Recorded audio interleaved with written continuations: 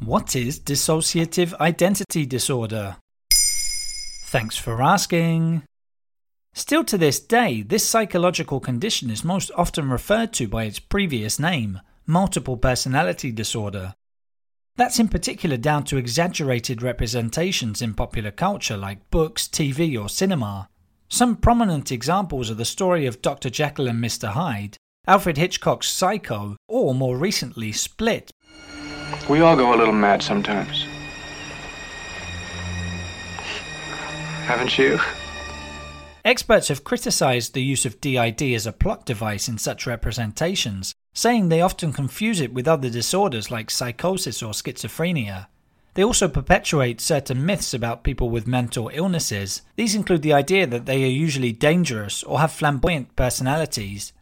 So what is DID really like then?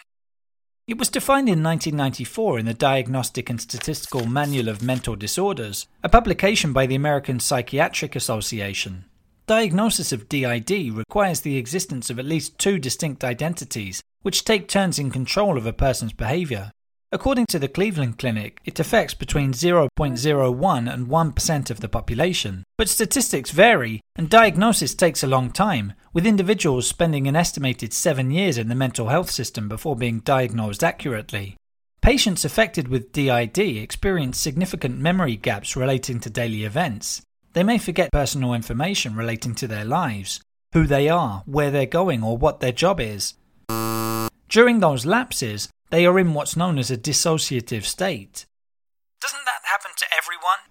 Of course, we all experience dissociation from time to time. It could be when we daydream or get lost in a book or movie, for example. We lose touch with awareness of our surroundings. But in DID sufferers, these states reach another level, known as depersonalization.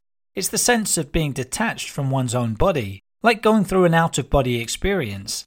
Furthermore, they may also experience other more severe symptoms like anxiety or mood swings. Where does it come from? Research by psychologists and psychiatrists has often connected DID with disturbing events in a person's childhood. It could be emotional neglect or abuse which interferes with personality development, leaving severe trauma. These episodes may lead someone to unconsciously go into a dissociative state. Going into a second state is a coping mechanism, whereby a person's brain dissociates them from a situation or experience which is too traumatic to assimilate with their conscious self.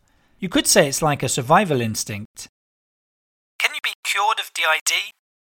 There are no cures or treatment options, but various forms of therapy can be effective, like hypnotherapy, psychotherapy, and adjunctive therapy. It's common for DID sufferers to also have other disorders like depression or substance use. In such cases, medicines may be used to treat the co-occurring problems. There you have it. Now you know what dissociative identity disorder is. In under 3 minutes, we answer your questions. What would you like to know about? Use the comments section to send us your questions.